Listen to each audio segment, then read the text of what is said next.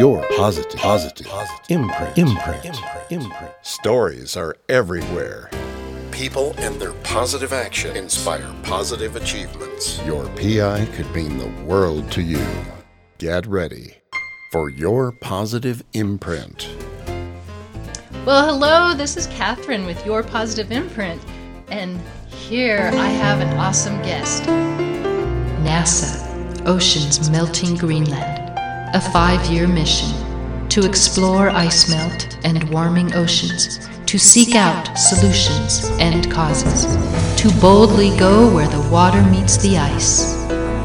Welcome, Principal Investigator for NASA and the Oceans Melting Greenland, Josh Willis, a.k.a. Climate Elvis. Oh, wow.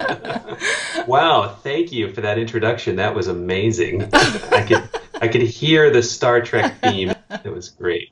Oh, well, I'm so thrilled to have you, and I'm so excited to talk about your research, but also not just the research, but what you're doing to spread the word, because sometimes the general public doesn't know where to find it, and sometimes we don't know how to decipher it. So your Climate Elvis is pretty awesome, and we will get to that later on in this podcast.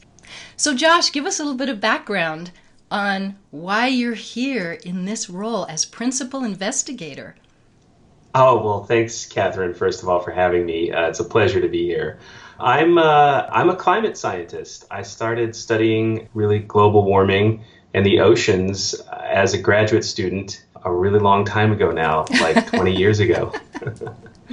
I kind of came to this field of research. I thought I wanted to be a physicist for a while, and then it turned out that my physics professors didn't want me to be a physicist. And after that... So why didn't they want you to be a physicist? I wasn't very good at it. Oh, that's funny. I failed out of graduate school in physics. Oh, that's that was funny. That was my first great achievement. But then I really wanted to be a scientist ever since I was very young. And I just wasn't quite sure what I wanted to study. And I found the Scripps Institution of Oceanography right down the hill from where I was studying at UC San Diego. They took me, and I started studying the oceans, and especially how the oceans help shape our climate. Because to me, climate change was one of the most important and kind of compelling things going on the planet, and it still is today. Oh, absolutely. So then that kind of set your career. And what did you do before NASA? And I should let the listeners know, you are with NASA, a program with NASA, which we certainly will talk about. What did you do before you landed this amazing principal investigator with NASA? Well, I started working at NASA right after graduate school at the Jet Propulsion Laboratory here in California. And I just kind of spoke over you. Oh, yes, the Jet Propulsion Laboratory, JPL, here in Pasadena, California. I started working there as what's called a postdoc, which is sort of like 2 years of indentured servitude after you get your PhD. After that, they hired me as a researcher, and I started working on the satellites that measure sea level rise from space. And now I'm the lead NASA scientist for those.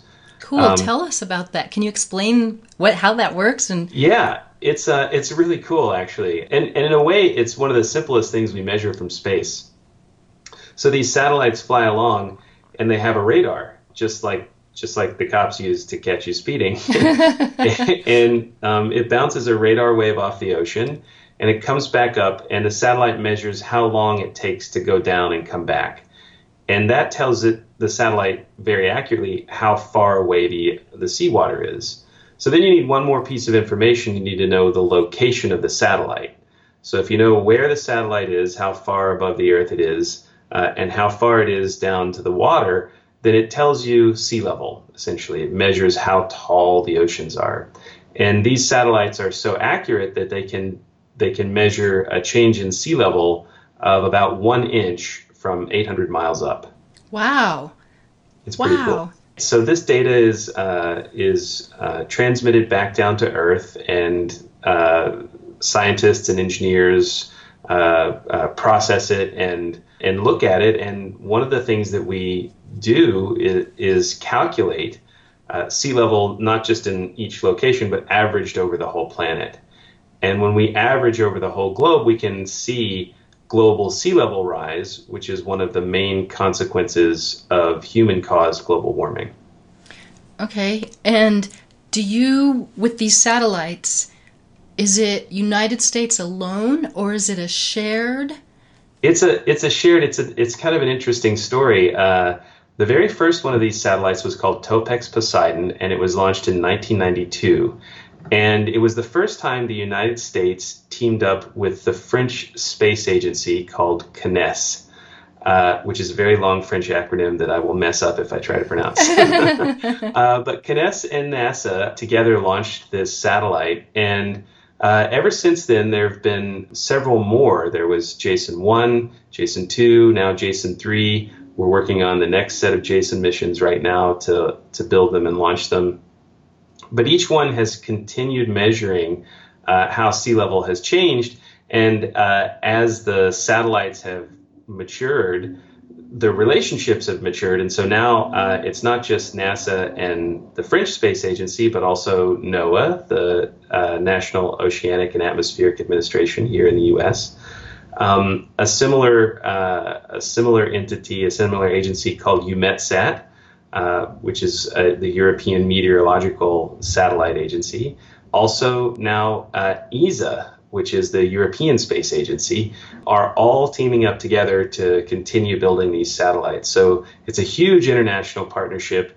And in part, that's a reflection of the fact that measuring global sea level rise is such an important thing to do.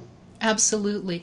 I interviewed somebody, a couple of people from one of them was from the Woods Hole Oceanographic Institution, who works on the instruments. His name was Kurt Polson, and I was able to go out there and actually touch these instruments and look at them, and I was amazed at the size of these.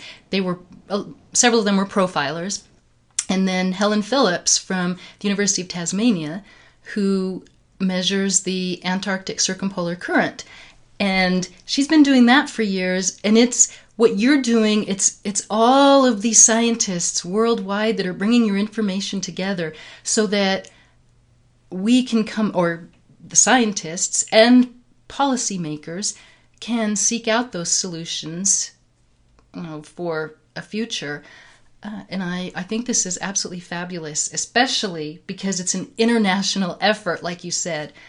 Yeah, I love it too. In my job as the NASA scientist for these missions, one of the things I have to do is every couple of years I help plan a science meeting for about 200 scientists from all over the world. And we all come together and look at the data from these satellites and try to understand them and try to make sure that the data is as accurate as possible.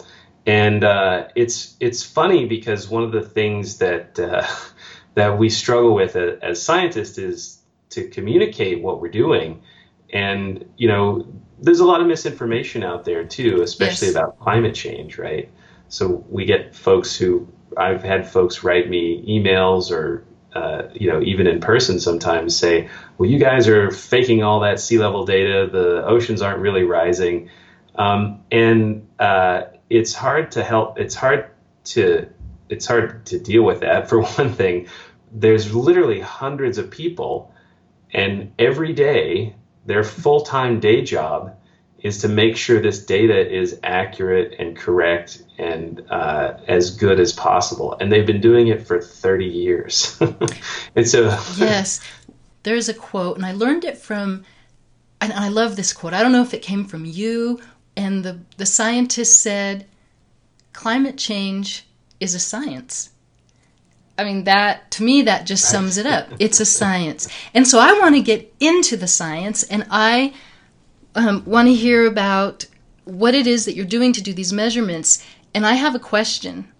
So in your information, in your data, you're talking about the possibility of the heat that gets trapped within the oceans and the calving of these glaciers out in Greenland and really worldwide, but Greenland because that's where you're doing this work.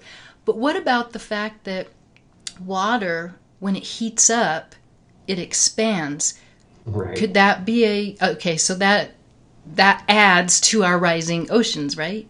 Absolutely, absolutely. About 1/3 of modern day sea level rise is caused by this warming and expansion of the oceans. And in fact, that's what I got my PhD on, was trying to calculate, how much of it is the warming, because we know the warming's happening, and we know seawater expands when it warms. So how much of sea level rise is caused by that? And it turns out it's about 1/3 to 1/2, depending on the period of time you're looking at. But out in the future, the big enchilada is going to be the ice sheets in Greenland and Antarctica. And understanding how fast those are melting and adding extra water to the ocean, that's the real challenge for figuring out what's going to happen in the next 100 years. And that's how we came to do Oceans Melting Greenland. Oh, wonderful. And why is it a 5-year mission? Obviously, it's going to be the funding, right? Right. Well, so Oceans Melting Greenland, or OMG, as oh my gosh! I like to call it. Right. Yes, I have to confess that I did pick that name when I was in one of my very first ever comedy classes here in California. Oh, that's funny. I studied improvisational theater at the Second City School here in Hollywood, and it's one of the things that I like to do to communicate about this stuff. But OMG really came about because NASA has a program called Earth Ventures. This is a set of missions that get funded by NASA that are driven by principal investigators like myself. So for a long time, a lot of NASA science happened by NASA or the community saying, hey, we need to measure this. And then NASA says, okay, here's one of our labs that's really good at building that thing. You guys go build it and we'll launch it. And in recent years, especially for earth science, about 10 or 15 years ago, earth scientists got together and said, hey, it's great that NASA does all this stuff, but we'd also like to be able to have NASA do smaller missions that are led by individual scientists. And so NASA created this program.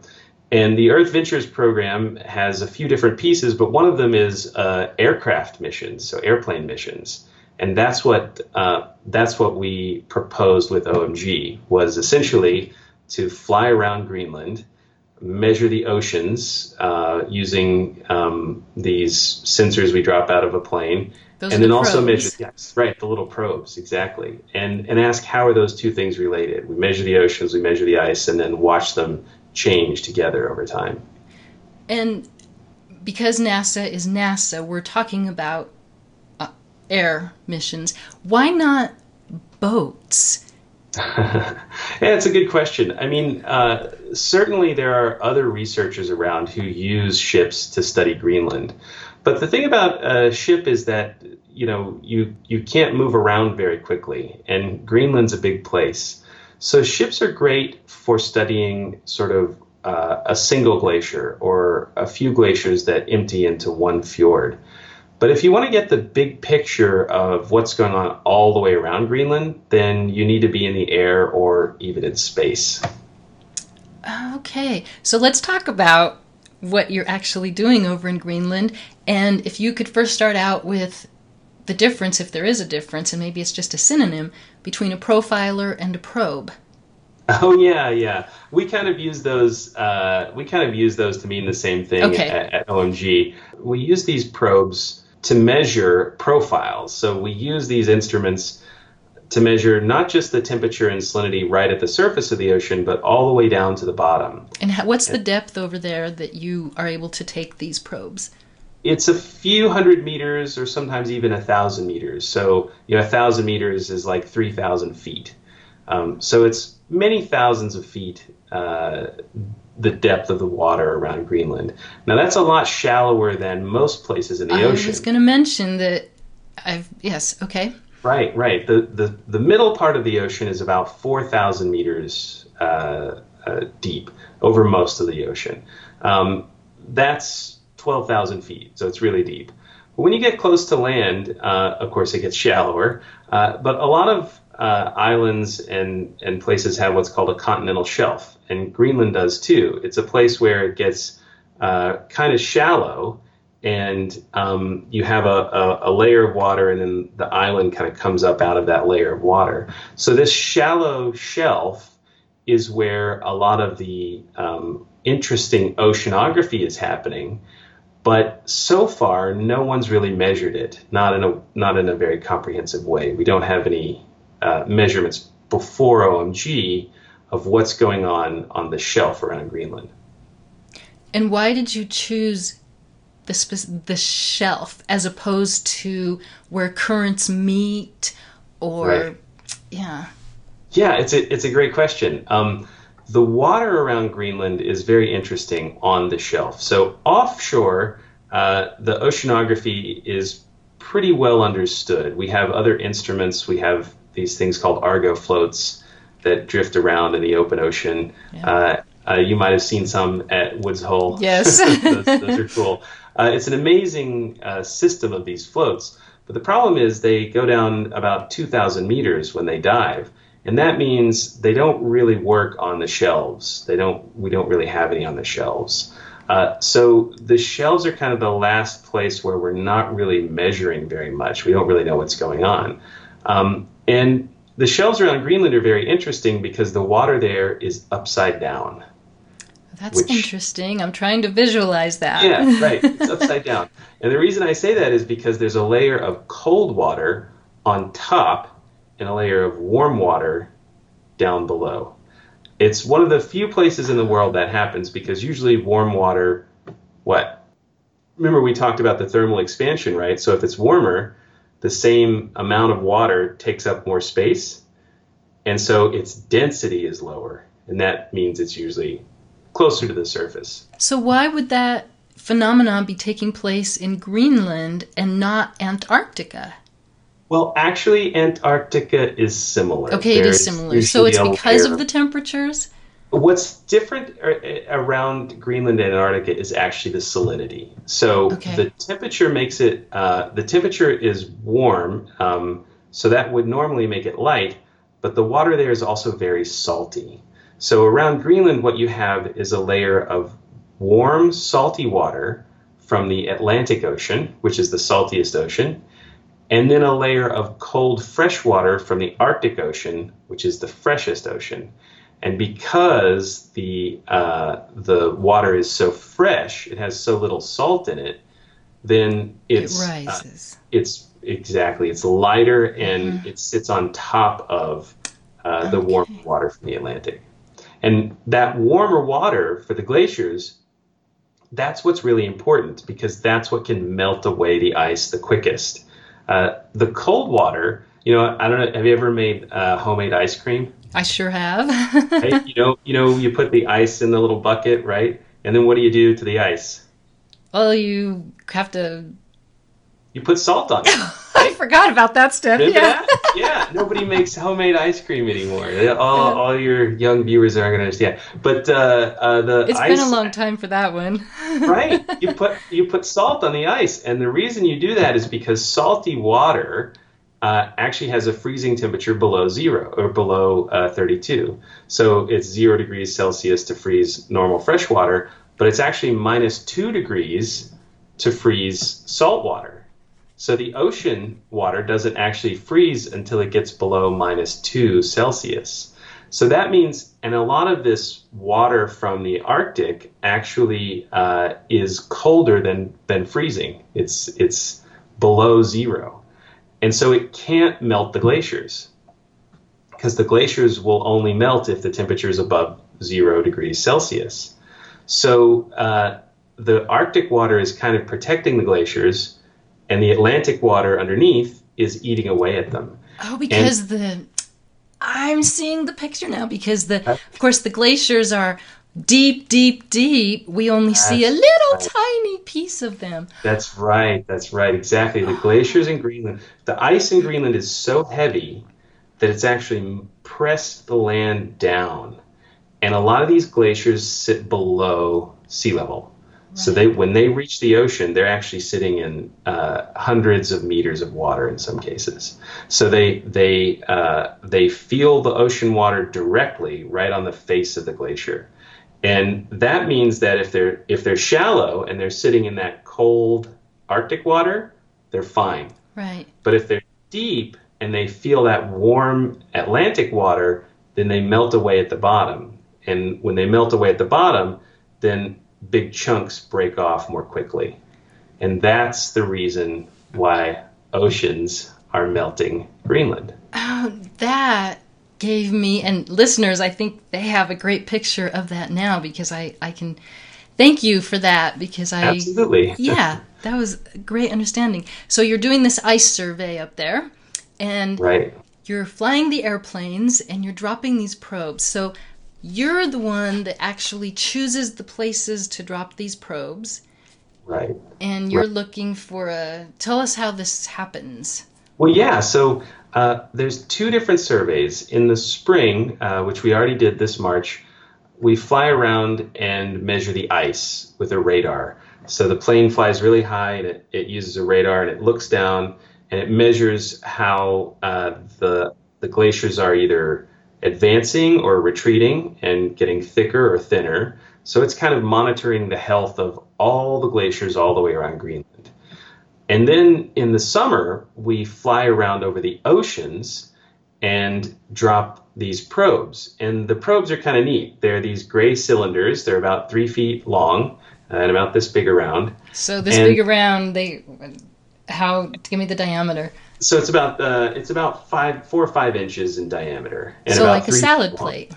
It's like a salad plate, yes, and tall. You know, they're 3 feet and they weigh about 15 pounds, something like that. And we drop them out of the plane. There's a little tube, and we literally push them out of the bottom of the plane. And when they fall, there's a parachute so they don't hit too fast. And when they reach the water, they separate into 2 pieces. And one piece stays at the surface, so it's got a little float. And in that float is an antenna that can radio data back to the airplane in real time. Then the other piece actually drops on a tiny thin wire about the thickness of a human hair. Wow. Or maybe a little thicker. It falls, and as it goes, it measures the temperature and the saltiness. And that data gets radioed back to the plane in real time. And then the probe falls all the way down to the seafloor usually. And so we are able to measure not just the temperature right at the surface, but all the way down into that warm, salty layer as well. And so what's the lifespan of the probe once it hits the water? About 10 minutes. Oh, because of the coldness? Well, no, it's a single-use instrument. So we get one profile out of it, and then the floating part actually sinks itself. So in about 15 or 20 minutes, the whole thing winds up on the seafloor, where it slowly dissolves and gets covered by sediments.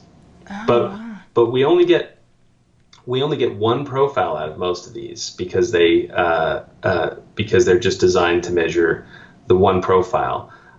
It'd be nice if we could get lots and lots of profiles out of them, but doing that requires much more expensive equipment. And the thing about OMG is we're trying to see the big picture. So we're really trying to see temperatures all the way around Greenland. And to do that, this sort of single-use instrument is kind of the best tool we have for now.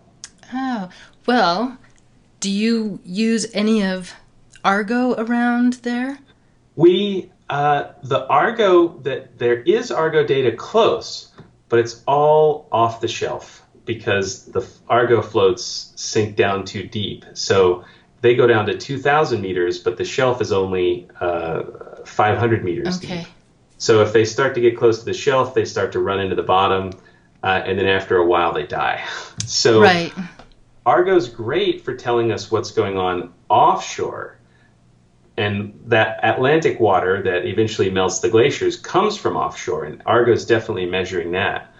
But how it gets up onto the shelf and actually reaches the glaciers, OMG is really the only thing we have for measuring that. Okay, very interesting.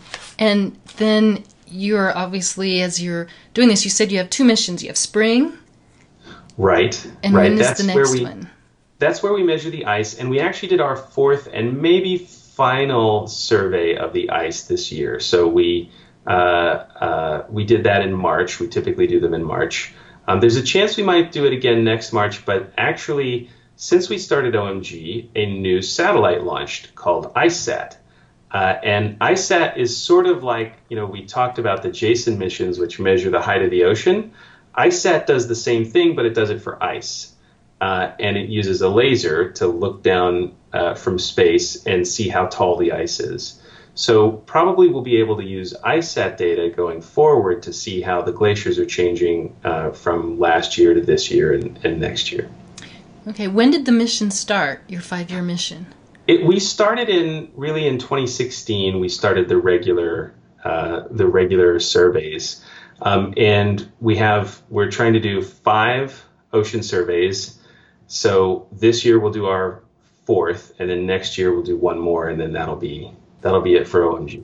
Unless you get funding again. Unless we get funding or permission to do another year. But the 5-year mission was really designed so that we could do this experiment. We could watch, okay, we see the oceans are doing X, Y, Z, and the ice is doing 1, 2, 3. And if we understand how those things change together, then going forward in the future, the idea is that we'll be able to watch the oceans from farther offshore and still have a good idea of what's actually reaching the glaciers and how they're going to respond.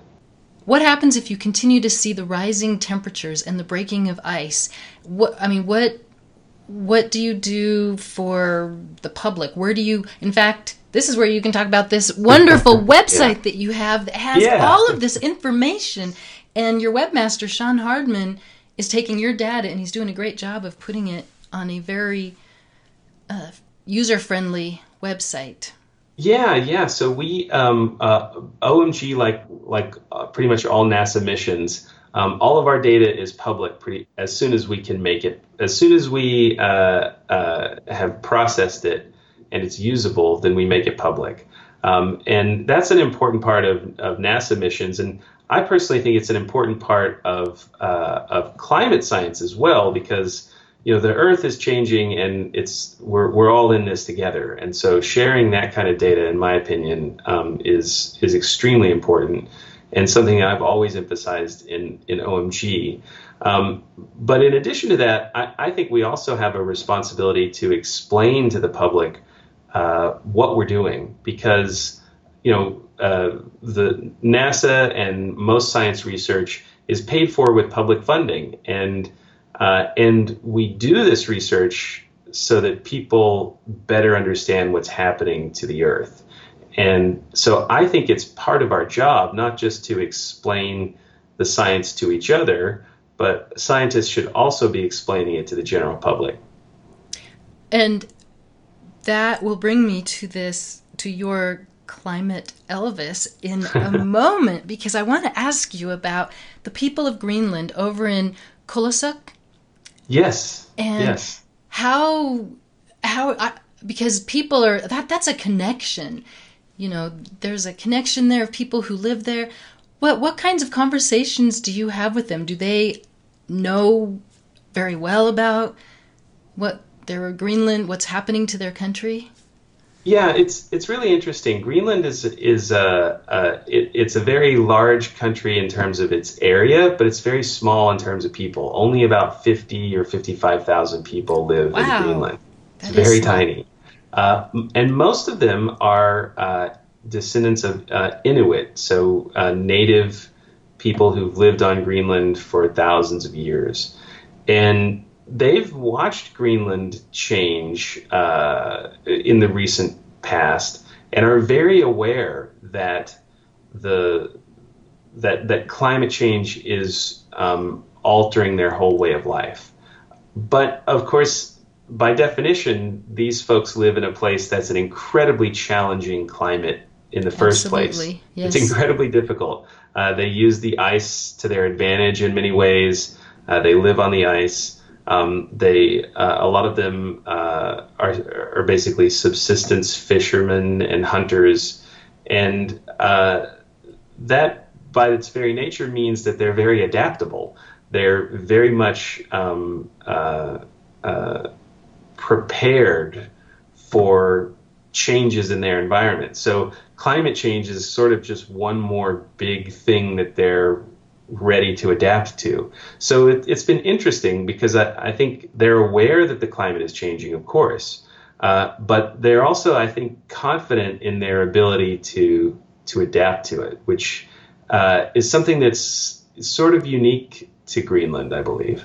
When you say subsistence living, with the changing of the ice and so on, certainly animal migration would be different. Absolutely. And, they're beginning to already see some effects, I think, of climate change and how it affects the wildlife. There is a sizable commercial fishing industry there as well that they are working hard to maintain sustainably. It is affecting the way of life, and it's going to continue to do so. But they're tough folks.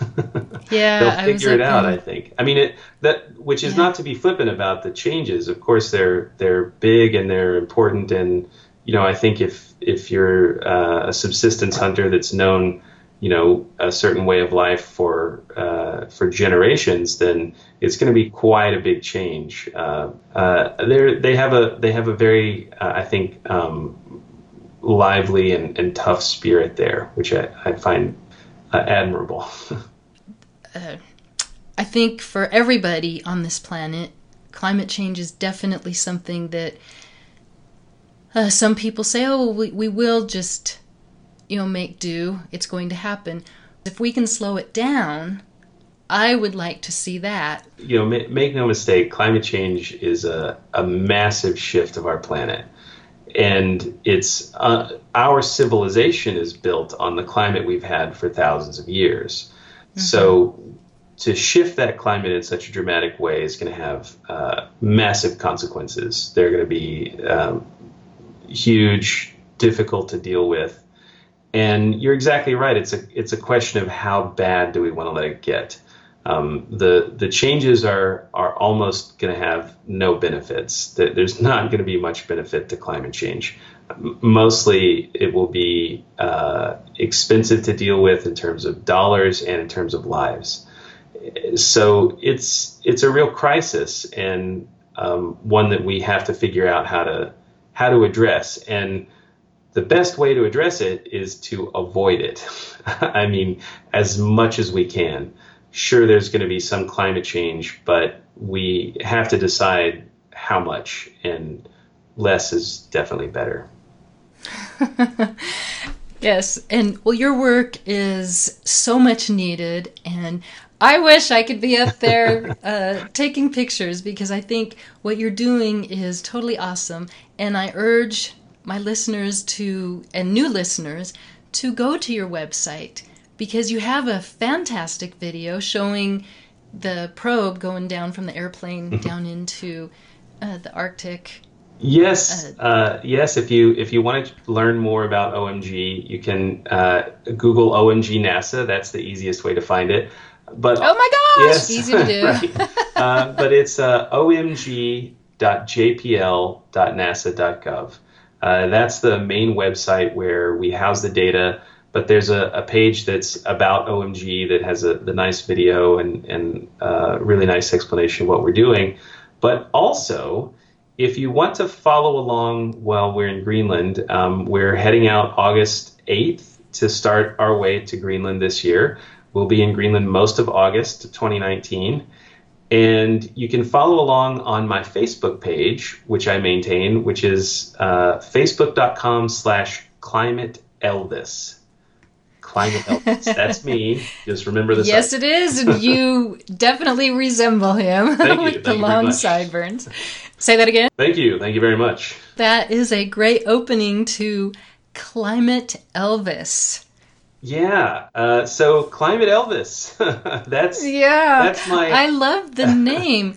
Why Elvis? I'm sure you were going to go into that, and I probably jumped the gun no, there, no, but not at I'm all. anxious to hear. Yeah. It's fun for me to do, and Elvis has always been somebody that I've admired and enjoyed. But a few years back, I went to the National Portrait Gallery in Washington, D.C., and they had an exhibit on Elvis.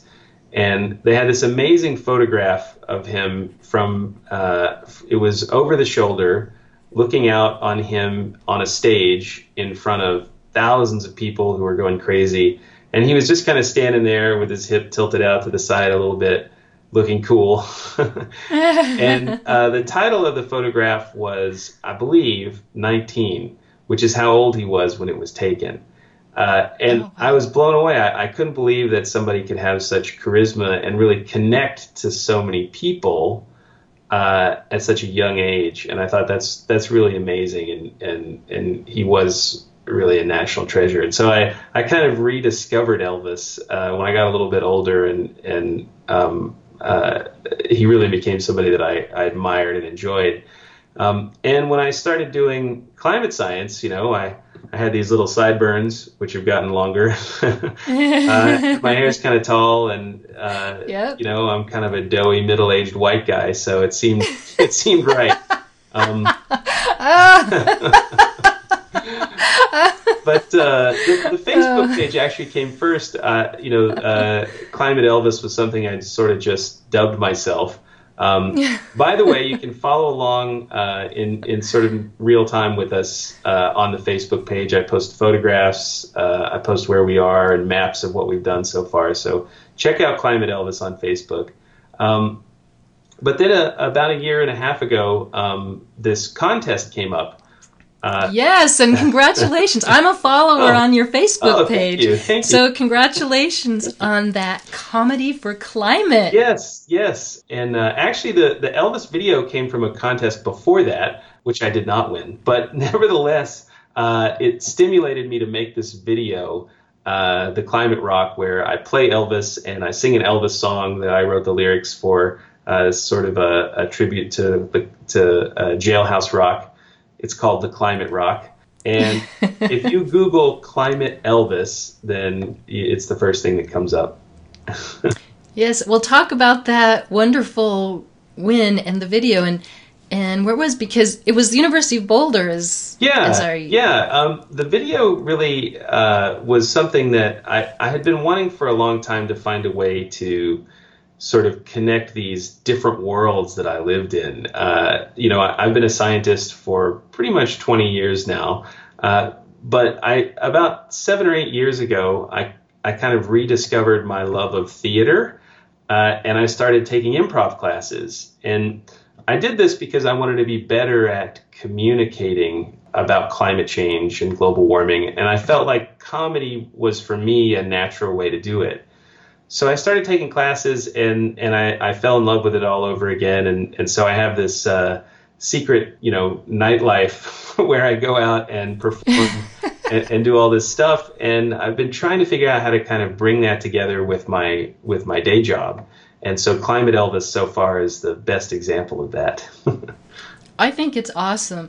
And how does NASA feel about that? They're fine with it. I mean, as long as I'm keep doing my day job, they don't bother too much about Elvis. They don't want to lose their principal investigator in the middle of the research. That's right. I haven't gotten any record deal offers yet, though, so they're safe. Well, I think it's fun, and like you say, and I really, really love the fact that you said, for you, comedy is a natural way to communicate. And you have a gabillion messages that you need to be communicating to, not just to children or a contest, but globally. What do you do when you have these meetings with these 200 scientists that you put together? Do you ever bring in your comedy? Well, I at the last one I did show the Climate Rock video, and it was well received. I got a lot of pats on the back. They seem to enjoy it. But I think I think what you said is exactly right. For me, comedy is sort of a natural language because I enjoy laughing. I always have. I enjoy getting other people to laugh. But I think for such a serious topic like climate change, it helps break the ice, so to speak. Yeah. Right, it's on land, right? But I feel like if we can laugh about it a little bit, then it makes it easier to talk about it, and I hope makes it easier to accept it, because accepting that it's happening is really the first step of figuring out what to do about it, and that's something we desperately need to do. So part of the reason I approach it that way is in the hopes that I'll be able to help people who don't believe that climate change is happening begin to at least have a conversation about it, to talk about what we can do about it, to begin to accept that it's really happening. And, you know, I feel like a good laugh and an old Elvis song is the way to go. I think it's wonderful, and it does open up for communication, for dialogue. And when you look at our past scientists whom have had a charismatic personality, Bill Nye, help me out. Neil deGrasse Tyson is always yes, yeah. Yes. Some of those folks who have used comedy have really communicated messages, because what happens when you love a line in a song? You repeat it right. over and over. It's like watching a commercial jingle, and you constantly are singing that in your head because it resonated with you in some way. And then the more you say it or the more you see it, the more you understand it and you think about it. And so I think that Climate Elvis is fabulous. And I loved the part with you on the street in the Elvis outfit. Yeah, well, thank you for that. It was a lot of fun to do. The young woman who was in the video is someone I've known because we've also done a few other just comedy videos with a good friend of mine who is a budding filmmaker. Her name is Lizzie Gordon. She directed that Climate Elvis video. But she was the one at the end. She's the what? She came in at the end. She's in. She has a short bit I believe at the beginning, but no, she wasn't the girl at the end. That was a different girl. But okay. She came on, and she's directed a whole bunch of other short films that we've done together. But she really helped inspire me to get out and do it. And the young woman was someone that we had worked as a young actress that we had worked with on a previous short. And she was fascinated by global warming and talked to me when she found out I was a scientist, talked to me about it for a while. And so I thought, oh, she'd be perfect for this video. And she's, clearly the better actress and performer. Are you talking about the young girl? The young girl who asked me on the street, "What's climate?" She was amazing. Right, a young budding actress, Tessa Espinola is her name, and she's also fantastic. That's one of the fun things about living in LA is there's so many amazing people that are willing to work with you. And who's the band?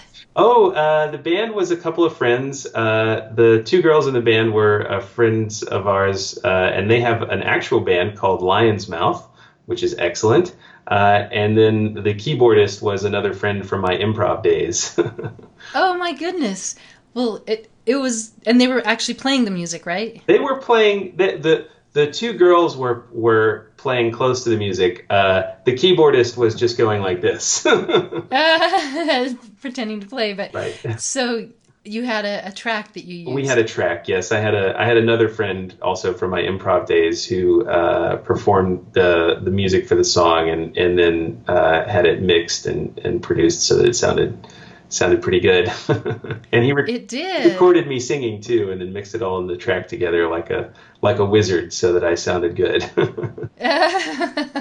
Well, I thought it was wonderful, and I urge you listeners to go on and Google Climate Elvis and check him out. He's on YouTube as well as, well, he's on Google. Yeah. So, and is there anything else about Climate Elvis that I forgot to ask you? Oh, I think that's it. I'll still continue to be doing this character for a while. A few folks have asked me to perform it live, So I've had to learn to play the guitar, which was a huge challenge. Oh, that's fantastic! But it's something I'm kind of working on turning into something I can do live on stage. So stay tuned. This is going to be in California? Yes, I've done it. I think I'll be doing it at the Aquarium of the Pacific sometime early next year, which is a big aquarium in Long Beach, just down the coast, and maybe also early next year in Northern California somewhere, and anywhere else that'll let me.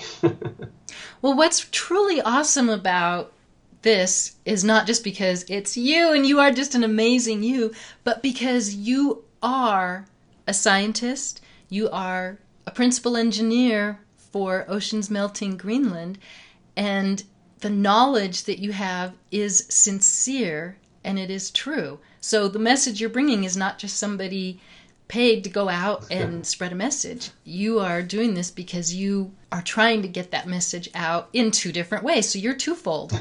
You have your scientist papers and all the data, and then you have your Climate Elvis in trying to reach the public in two different ways. You are very talented. Oh, thank you.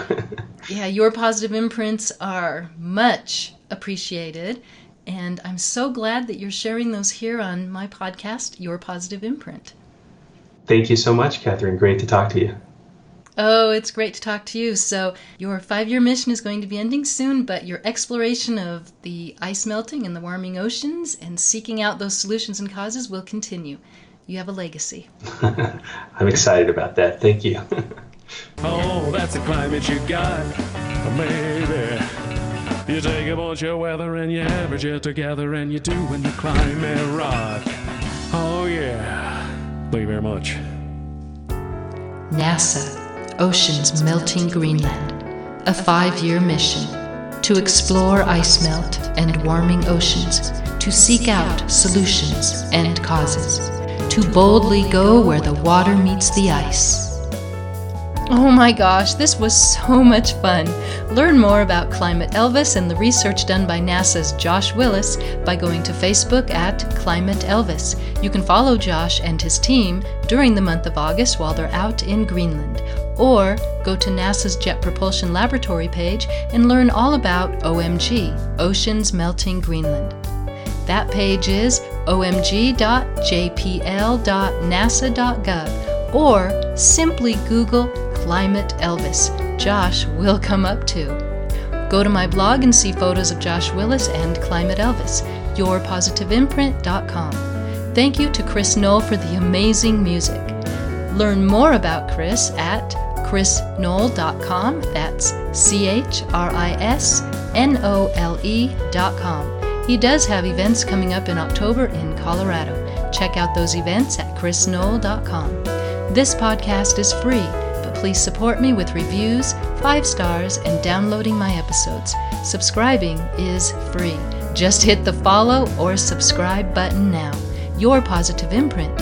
What's your PI?